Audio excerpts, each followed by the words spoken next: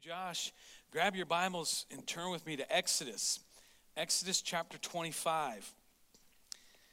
Man, the interesting thing is, the first interesting thing is that all of our pastors are getting silly strung today. And I think I'm going to wait and maybe next week let Jeremy announce to you how much money your kids raise to go to BGMC, a missions organization. And so I'll let him share that maybe next week. But it's kind of cool, though, because we have 3 different kids' church areas, and now we have 4 pastors. So one of us had to take one for the team and not get silly strung. So I was like, guys, I'll do it. I mean, I know it's a blessing to be silly strung, but I'm preaching and all, so thanks to the rest of the guys. But this series that we're getting into called The Tabernacle, I am so excited to share this with you, partially because I've only been studying for this series for about 5 years. It's one of those things where when I first started looking into it, and I was like, man, there's something here, and I would take it as I share this series with you. There's this I feel this need to say thanks to a whole bunch of pastors and a whole bunch of people that have poured into me over the past 5 years to help me understand this what the tabernacle really means to us here today. So I'm not going to take any more time to do that, but I'm so excited to finally be here today to talk to you, because whenever you read the Old Testament, whenever you study the Old Testament, you should always read it and study it with the New Testament in mind. The Old Testament continues to point to the Messiah, continues to point to Jesus, continues to help us to understand. And I'm telling you, as we get through this tabernacle series, things are going to begin to connect the dots in Scripture that you never saw before. Well, let's just jump in. As we think about, last week we talked about how, so the Israelites, do you remember Moses? God said to Moses, say, stand up before Pharaoh and say, let my people go that they might worship me. And then there was all those plagues. Do you remember the 10th plague was what we call now the Passover? And if they put the blood of the lamb that they were cooking up, if they put that on the doorpost of their house, the death angel would actually pass over them. And that was the one that really connected. And so as the Israelites are now coming out of slavery, 400 years of slavery, they were let go to go worship, and they're coming out, and they're walking and traveling through the wilderness, the wilderness desert, and they're traveling through this, and they're living in tents, and they're picking up the tents and moving, and then they're putting them down, picking up tents and moving. And God says, you know how you're living in a tent, Mo? I think he called Moses Mo. I'm just guessing. But Big M, listen to me. Big M, God said, I want a tent also. Build me one of those tents. And Moses is like, And God says, in fact, I want you to build it so it looks something just like this. And so he laid it all out there. And then God this was a tabernacle is what they called it. And this tabernacle then would be in the middle, anywhere they camped while they're on that journey. And I keep going like this, because if you look at a map, I guess you're looking from the other side, but they could have gone from Egypt to the Promised Land pretty quickly if they just went. But God was concerned that if they ran into people that would push back and fight against them, that they'd all run tail and run back to Egypt. And so God said, I'm taking you on a journey. And there's also other things involved in it, like disobedience.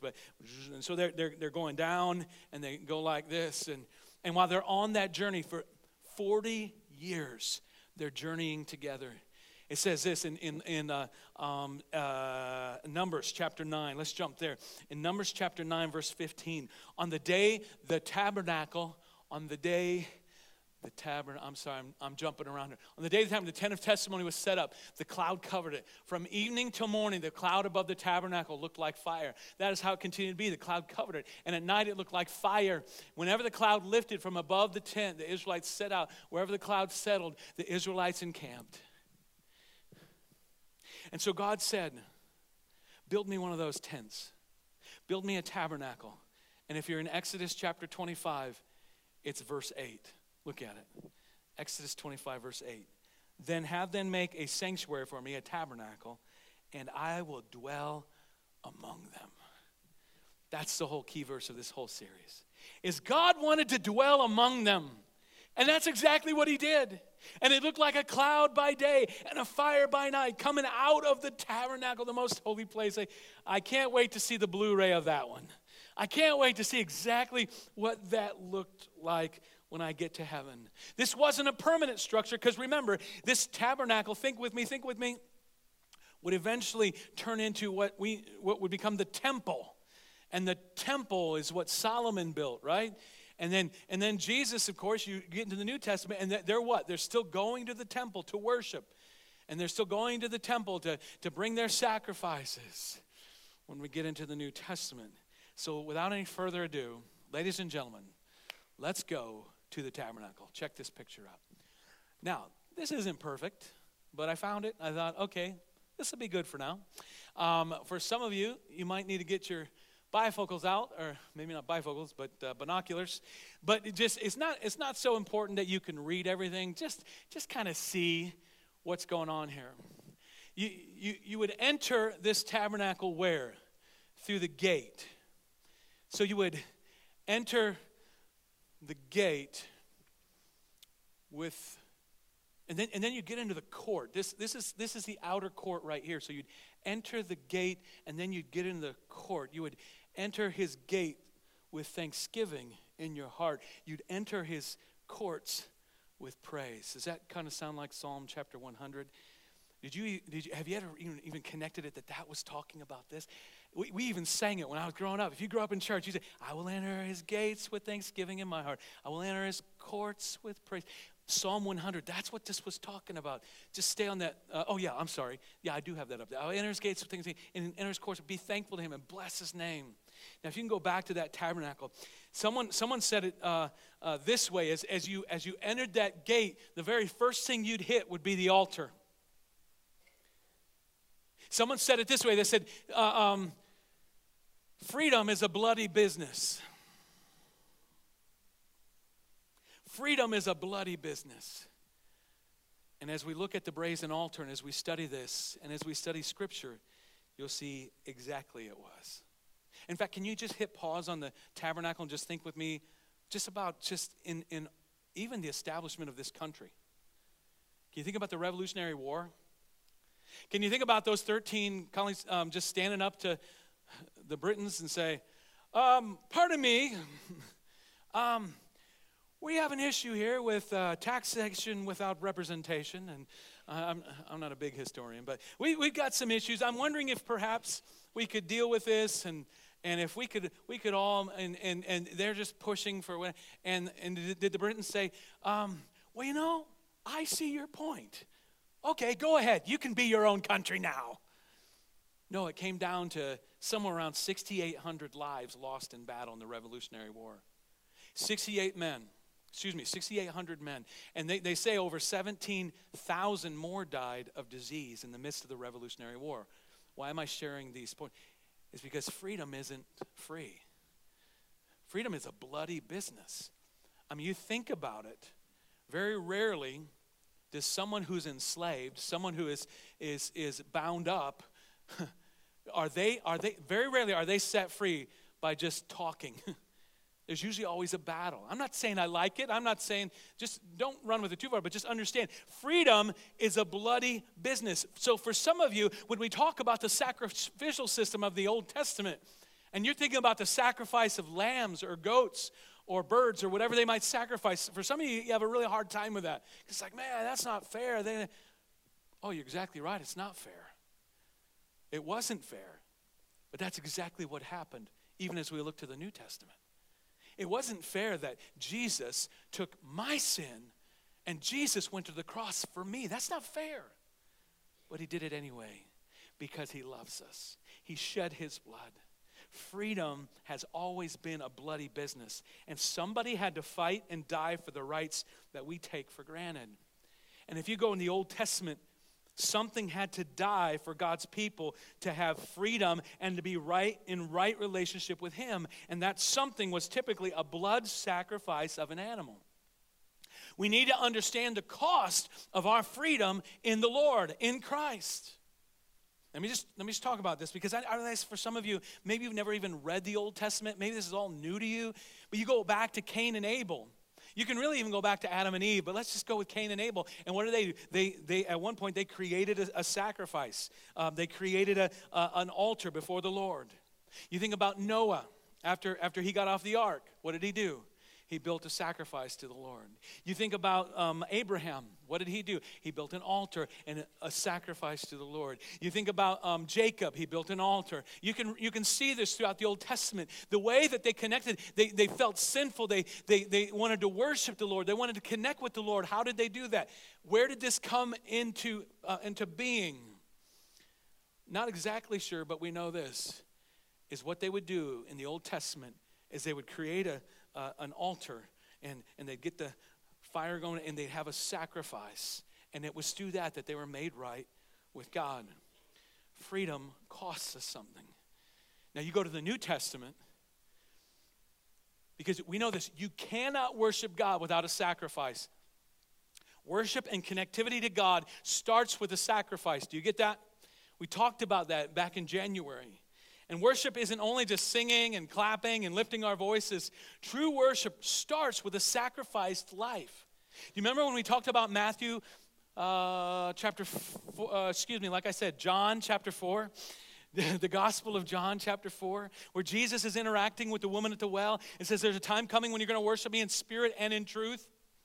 Worship starts in spirit. When I give my life to Jesus Christ and the Holy Spirit comes in and resides inside of me, that's when I die to myself and I give my life to Jesus Christ. And that's what Romans 12 says. In fact, take a look at this. Romans 12 says, therefore I urge you, brother, in view of God's mercy, to offer your bodies as not as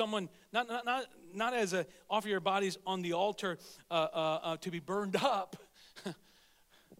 but as a living sacrifice. In the Old Testament, the sacrifice was burnt. In the New Testament, after Jesus, we're a living sacrifice, holy and pleasing to God. This is your spiritual act of worship. Don't conform any longer to the pattern of this world, but be transformed by the renewing of your mind. Then you'll be able to test and approve what God's will is, his good and pleasing and perfect will. Freedom costs something. My freedom in Christ started not when I just made a decision in my mind to do good works. My freedom from my sin and my freedom from my yuck, my past, my freedom from my sin comes. It comes because of what Jesus Christ did for me on the cross, amen? Because of the blood sacrifice that he gave his own life. And as we look at the brazen altar, and as we look at the Old Testament, and we look at the tabernacle, as we get to this altar, that's what we're looking at, a blood sacrifice. They got out in the wilderness, and God said, I want you to build me a tabernacle, a tent of meeting. And follow me here. Just follow me. I know this is getting kind of deep, but imagine God is saying, I want to dwell among you. So there's divinity that wants to come together with humanity and meet. There's a meeting of divinity and humanity in the tabernacle. There's a meeting of divinity and humanity coming together and dwelling among us here in the Old Testament. What possibly could that be pointing? Divinity and humanity coming together to dwell among us in the New Testament. What does that look like? How about Jesus? Emmanuel, God with us.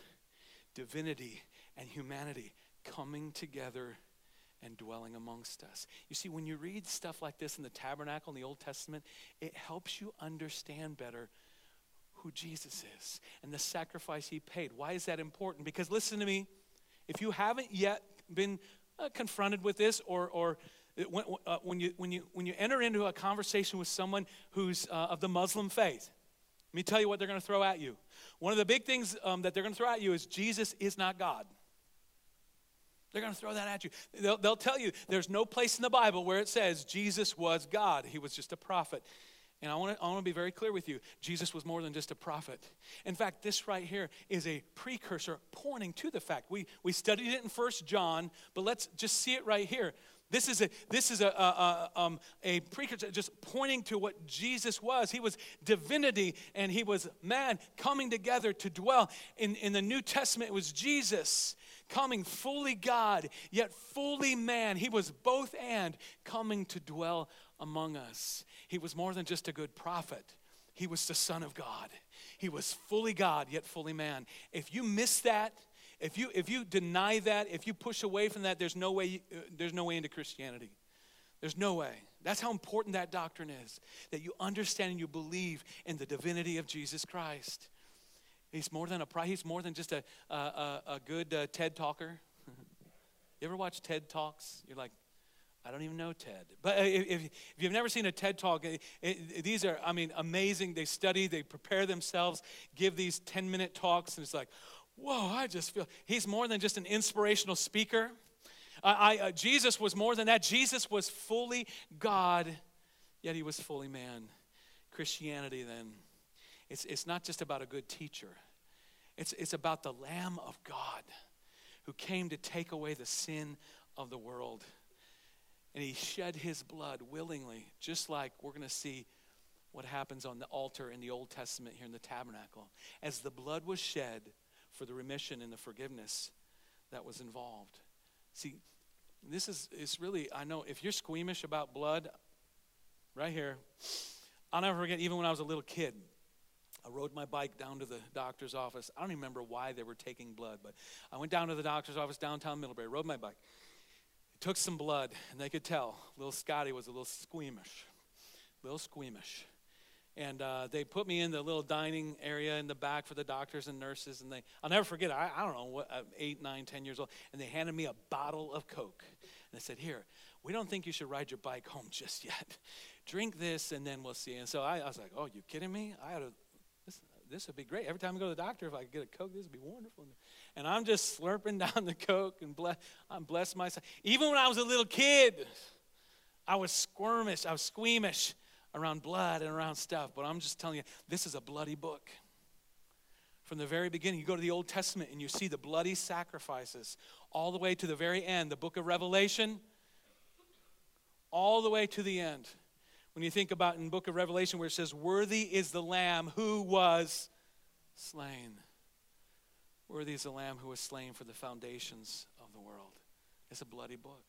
You say, Scott, why are you talking so much about this? Because this is how important it is. God says to Moses, build this tabernacle according to the pattern I lay out. And he says, here's the outer court. Notice the outer court, this area where you see the words gate, altar, the laver, this whole area. There might have even been tables here to help with the sacrifices. We don't know exactly. No, it doesn't necessarily say clearly in Scripture. But this was the outer court, no tent over it. But then here's the holy place, the most holy place. There was a tent over that. So just get a picture of that. In fact, I almost said pretend. Can you just go with me in your mind? Just go there for a few minutes here as we think about what was happening here as we enter into the tabernacle. Can I point something out here, though? How many gates are there into the tabernacle? How many ways are there to get to God's presence? Are there side gates? Is there a gate up there? No, there's only one gate. There's only one way to get to God. There's only one way to get to heaven. There's only one way. Jesus said in John chapter 14, verse 6, I am the way, the truth, and the life. No one comes to the Father except through me. Open the gate. As you look at this again, open the gate. What do you see? You're walking through the gates. What's the first thing you come to? It's the altar, the brazen altar. Oh, listen to me. It wasn't the lampstand. It wasn't the most holy place where God's presence dwelled. It wasn't that. Let me tell you what it was. It was a stinking, bloody altar. And when I say stinking, I mean not like in an adjective, but it literally stunk. A stinking, bloody, smoky, burnt. This isn't like throwing some steaks on the grill. This is like burn this thing to the point of being charred. Open the gate. It's the first thing you see. And what would happen is as they place that sacrifice on that brazen altar, that sacrifice of a goat or a lamb or a bird, whatever it was, often, I'll tell you more about it in a second, but like a grain offering, whatever, but they'd lay that animal on there and as they cut that throat, it would bleed out. And there was a grate. I don't know if you can tell right now, but there was a grate, and I might say more about this in a second. But it would, and the blood would just would drip down, and they would capture that blood, and they would take that blood, and it would be part of the sacrifice, because the power was in the blood. The power, even in the Old Testament, is they were looking forward to the power that was in the blood of the cross. But it reminds me of that song. Do you know this song? Do you know this chorus? Could you sing this with me? What can wash away my sin? Come on, sing. Nothing but the blood of Jesus. What can make me whole again? Nothing but the blood of Jesus. Oh, precious is the flow that makes me white as snow. No other found I know. Nothing but the blood of Jesus. It's all in the blood. In the Old Testament, it was about the blood. The altar, the brazen altar, is about the blood. On the cross, it was about the blood that Jesus Christ shed willingly for us. And so as we look again to the brazen altar itself, notice it's a place where lambs and goats and turtle doves would be sacrificed. Depending on the type of sin and depending on the level of the person who offered was what was sacrificed on that altar. So as soon as I opened the door, as soon as I opened the gate, this is what I came to. I came to this place of dying. I came to this place of shedding of blood. It's the price of freedom. Before I could go any further, get this, before I could go any further into the Lord's presence, into the tabernacle, I had to come to that bloody place. I had to come to that place where I had to deal with the issue of sin and all. And it's the same thing today. The very first step you take isn't clean yourself all up, go over to the laver and wash yourself off, as we'll talk about next week. No, the very first place is you let the blood of Jesus wash you up. You go to Jesus. You go to the sacrifice he paid for you, the blood sacrifice he shed for you. You go to Jesus. That's the very first place. The altar, you start with a bended knee where you give willingly your life to Jesus Christ. This was made of bronze. Check this out. Where did they get bronze? Come on, just think with me for a second. You're a slave for 400 years. You're a slave for 400 years. How much stuff did you really own? What was in your possession? Where'd you come up with bronze? We'll talk about gold. We'll talk about silver later on in the series. Where'd they come up with this? I had the same question. And of course, we know this is where. Do you remember that very last, once again, going back to the very last thing that God said, what's the word I'm looking for? The plague. That's the word I'm looking for. The very last plague before they came out of slavery, what was it? It was killing of the firstborn, and that was going on. And then look at this in Scripture in Exodus chapter 12, verse 33. The Egyptians urged the people to hurry and leave the country, for otherwise, they said, we'll all die. And look what it says. The Israelites did as Moses instructed and asked the Egyptians for articles of silver and gold and clothing. You ever catch that as you're reading this story, as you're reading this piece of history? The Lord had made the Egyptians favorably disposed toward the people, and they gave them what they asked for, so they plundered the Egyptians. Had you ever caught that before? This gives even more of a thought of why was Pharaoh chasing after them? You know, Pharaoh all of a sudden like, come on, what did we just do? I can't believe this. We just let all of our workers go, and they plundered us. They took all of our gold, all of our silver, all of our stuff. Come on, fellas, let's go get them. Does that not give just even more desire, perhaps, for Pharaoh and his armies to go after them? And so that's where they got this. So as we go back to look at the brazen altar, notice there's horns on the altar. I mean, there's so much you could say about this, but just even as I look at those horns on the four corners, said that if how this would be used is if the animal when they put it on there, if it tried to get off of the altar, if it tried to get away, they would actually tie it down in some way. And those horns then would be the thing that they'd take the rope from the animal and tie it over here and tie it over here and tie it over here and tie. So they would fasten, in a sense, fasten that sacrificial lamb to the altar. Even the way God told them to make the altar, they would fasten that sacrificial lamb to the altar. Do you get it? Just like they fastened Jesus with the nails onto that cross. Now we know this, Jesus wasn't squirming to get off. Oh, I'm sure in his physical body and like in his manliness, in his all, his humanity, it hurt. It hurt when they drove those nails into his hands and into his feet. But so as you study and you look at the Old Testament and you look at the tabernacle, and as we look at this brazen altar, we can see how it even points to what happened to Jesus. When you walk in the door into the tabernacle, you're overcome by the smell of burning animals. Have you ever burnt toast? Fills the smell, fills the whole house, right? You're like, what's going on there? Something maybe melted over in the oven and you forgot to clean it up or whatever, and so you turn on the oven, it's like, man, what's that? Because it's burning that stuff up. You think that's bad? I mean, literally, we'll talk about the sacrifices here in a second, but on this altar, as you walk up there, you smell it. I want you to feel, as you walk up to the gate. In fact, could you just bring that back up there? Could you bring the actual tabernacle back up there? As you walk up to this gate, it's very likely that there was a line of people waiting with their animals, with their sacrifices. They weren't dead yet.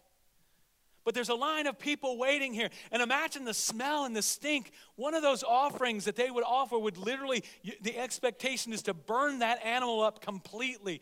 The burning of animal flesh. Smell it.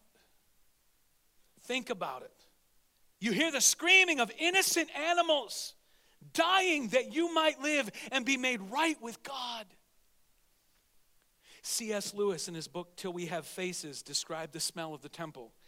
He described the smell of butchered animals and blood and burned flesh and incense.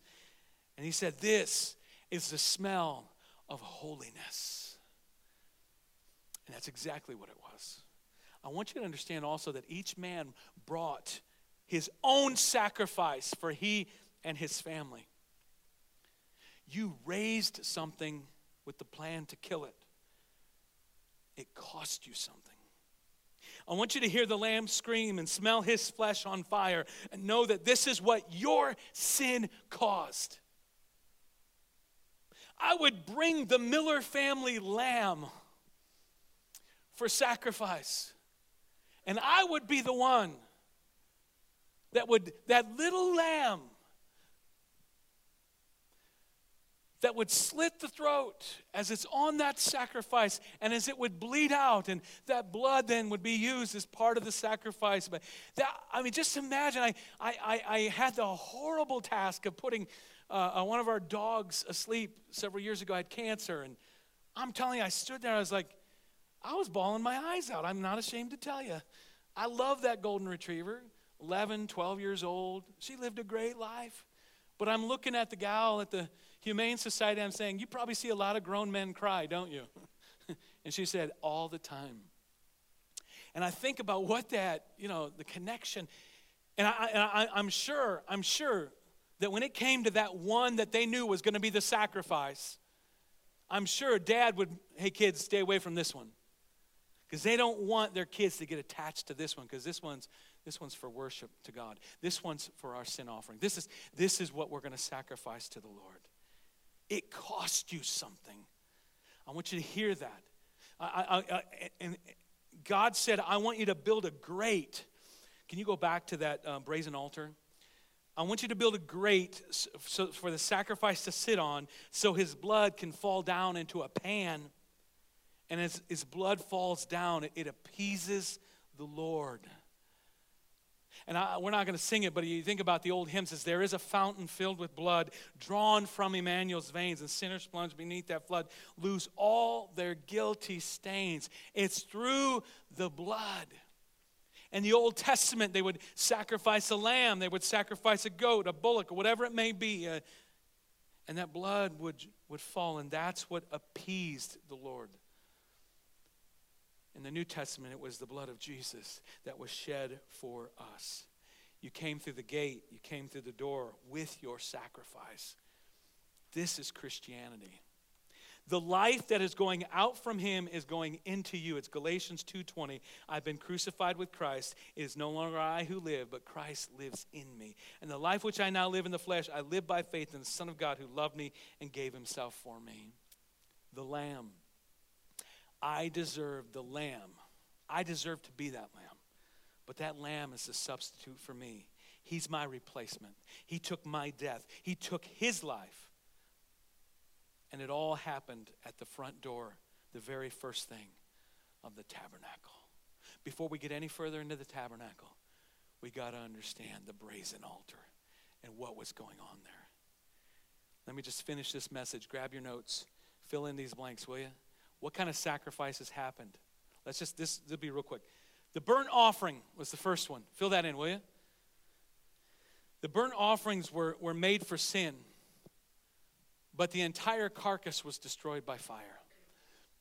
The man would lay his hands on the head of that animal, symbolically transferring the sins of his family onto that sacrifice. Blood from the male animal, the sheep or goat or bird, sacrifice was sprinkled on the brazen altar by the priests. Oh, can I share with you just real quick? Do you remember when Abraham... You remember in the Old Testament there was Abraham in Genesis chapter 22. There's Abraham and there's Sarah. They were married and they wanted to have a kid and they couldn't for the longest time. And finally God blessed them. They were like in their 80s, 90s, whatever it was. God blessed them with a kid. It was Isaac. And what does God say in Genesis chapter 22? I'm going to test Abraham. Let me say something clearly. God's not into sacrifices of people. God was never going to allow Abraham to sacrifice his son and go completely through it. But God was going to test him. And this is what it says. Look at this. But in fact, this is a burnt offering. Earlier on, it actually says it. So they're going up the mountain, Mount Moriah, Isaac, the son, and Abraham. And Isaac prepares an altar, the wood, ready to sacrifice.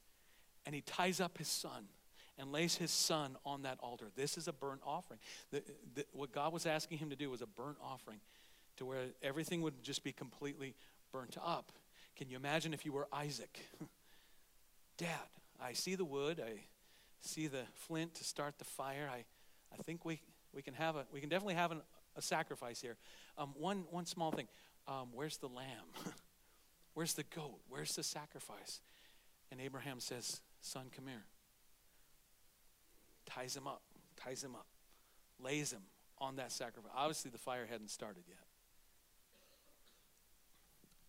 And this is what it says in verse 11. But the angel of the Lord called to him because Abraham had the knife in his hand. I don't understand this, God. Okay. But the angel of the Lord called to him from heaven and said, Abraham, Abraham. So he said, here I am. He said, don't lay your hand on the lad or do anything to him, for now I know that you fear God, since you have not withheld your son, your only son, from me. Your only son. Then Abraham lifted his eyes and looked, and there behind him was a ram caught in a thicket by its horns. So Abraham went and took the ram and offered up for a burnt offering. That's what we're talking about, burnt offerings instead of his son. Go back to verse 12. Do not lay your hand on the lad or do anything to him, for now I know that you fear God, since you have not withheld your son, your only son, your only son, your only son. Where's that in the New Testament? Your only son. It's almost like God the Father was like, Abraham, I want you to know what I'm going to feel like. Because there's going to come a day when I'm going to give my only begotten son for the sins of the world. Abraham, I want you to know what that feels like. Because there's coming a day when I'm going to give my son willingly for the sins of the world. I want you to see this, Abraham. You see what's happening in the Old Testament? Whenever you read the Old Testament, always read it with the New Testament in mind. It's a burnt offering. Then next there's can I just say something? I know sometimes people really struggle. Is the Bible real? I mean, 66 books. Are all of these? Just look at what we're studying with the tabernacle and how many things tie in with the book of Psalms or the prophetic books or even the Gospels or even what was said later on in the book of Revelation. See how it all ties together and flows seamlessly. Is this book inspired by God? Or is this just a bunch of good little stories that people happen to, oh, look at that, they all kind of fit together. No, this is the inspired Word of God. He inspired the men to write each one of these books so they would fit together. Let's go to the second offering. Fill this in real quick. The grain offering. Grain offerings included fine flour and oil or cooked unleavened loaves. A part with frankincense was thrown on the altar's fire while the rest was eaten by the priests. These offerings were considered food offerings to the Lord, symbolized gratuity and generosity. If you woke up and like, man, I'm just so thankful today. My heart is so thankful. I'm just so excited. Bless the Lord. I just want to bless him. You'd bring a grain offering. Third one is this, the fellowship or the peace offering. The fellowship fill that in your notes. The fellowship or the peace offerings were usually voluntarily and were a kind of thanksgiving to the Lord. The male or the female animal was eaten by the priest and the worshiper, although sometimes the offering would consist of unleavened cakes, which were eaten by the priest except for a sacrifice portion. Let me just real quickly lay this out. First, a peace offering, fellowship offering, could be given as just a free will offering, meaning that the worshiper was just giving the peace offering as a way to say, God, thank you for unsought generosity. I didn't plan that this was going to happen. Thank you. I just bless you, Lord. The second way would be a peace offering that would come along with a fulfilled vow. Can you go with me and just think with me? And when Hannah fulfilled her vow to bring her son Samuel, do you remember that? Brought Samuel to the temple, and on that occasion she brought what? A fellowship offering, a peace offering, to express the peace in her heart towards God in this sacrifice. The third purpose of the peace offering was to give thanksgiving for God's deliverance in an hour of need. I just fellowship with you. I want to just fellowship with you. I just want to say thank you, Lord. The fourth offering that we see is a sin offering. Sin offering. The sin offering was made for unintentional sins against God. The common people sacrificed a female animal. The leaders offered a male goat, and the high priest sacrificed a bull. Other sacrifices for the poor were mentioned. Some of that meat could be eaten, so therefore it wasn't all the way burned up. But this kind of goes with what we talked about during communion time. In Matthew 26:26, while they were eating, Jesus took bread, gave thanks, and broke it, and gave it to his disciples, saying, take and eat. This is my body. I'm offering a sin offering. Let's go to the fifth one. Worship team, would you come? It's the guilt offering. The guilt or the trespass offerings involve the repayment of money and a sacrifice ram for unintentional sins and fraudulent transactions. This is an interesting one, and you can read about in Leviticus. We're not going to go there. But as you think about this one, there was two things. You need to make restitution, repayment of money. So like, let's say you knew the transmission was bad on that used car, and you sold it to a friend anyhow and didn't say a word about it. They drove it for 1 week and the transmission blew. And you're like, oh, and you got convicted by the Holy Spirit. Complete knowledge of that. You went from, I had no idea, to complete knowledge that that's what was going on. You're like, I'm sorry. In the Old Testament, if they would have had cars and transmissions, what you would have done is you would have brought a guilt offering. And you would have made it right with the person who you shortchanged. So there's a repayment of money, and then you would sacrifice a ram for unintentional sins in that fraudulent transaction. This is what I want you to see. Look at this next slide. When more than one kind of offering was presented, and we see this in Numbers chapter 7, the procedure was usually as follows. There was a sin offering or a guilt offering. And then there was a burnt offering. And then there was fellowship offering and a grain offering, sometimes along with a drink offering, which we didn't really mention. But this sequence furnishes part of the spiritual significance of what we see all throughout the Old Testament, the sacrificial system. First, you had to deal with your sin. Had to be dealt with. Second, the worshiper committed himself completely to God. this burnt offering, this grain offering. Third, you had fellowship or communion between the Lord, the priest, and the worshiper. A fellowship offering was established. All of these offerings were done because God wanted you to feel the price of your freedom. You're like, I'm glad we don't have to do all that now. That would have been a lot of work, a lot of sacrifice. But think about what Jesus went through for us. And dare I say, I don't know if I'd say it's easy, but when you compare what we have to do is to put our faith in Jesus Christ and receive freely his grace, and that we're made righteous and right with God, not through our sacrifices being brought regularly, all 5 of these offerings, not through that, but we're made righteous through the blood of Jesus Christ that was already shed 2,000 years ago. All we've got to do is put our faith in him and receive freely his grace. How awesome is that? If you're still trying to earn your salvation with Jesus, you can stop now, because you're never going to be holy enough. You're never going to be righteous enough. You're never going to be good enough. The only one who was good and righteous was Jesus Christ. He was the spotless lamb. And as we study the tabernacle and you see the brazen altar, you see the sacrifice that had to be paid, the blood sacrifice. It had to happen because freedom costs us something. And Jesus Christ went to the cross for us. He died, he rose again, and he's on the move. But he sacrificed his life lovingly. How can we not worship? How can we just sit there when he gave his all? And he gave you breath. He gave me breath. To God be the glory for what he's done in our lives. As you look at the tabernacle one last time, we're going to leave the altar today, and we're going to go to the laver next week. But you enter through the gate. The very first place you go is the blood sacrifice. And as you're bringing your animal to sacrifice there, you would leave. Just think about it. You're around a fire of some kind, and you leave smelling like it. And that's exactly what it would be like. As you left the tabernacle, you would leave smelling of smoke, smelling of death. But this was what had to happen in order for us to go any further in our worship. Would you stand with me? Let me conclude something. And if you miss what I'm getting ready to say, you miss maybe the most important thing in this whole message.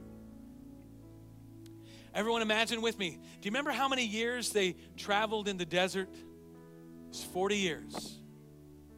40 years they're traveling, picking up that tabernacle. God's glory moves. And so they're like, time to move.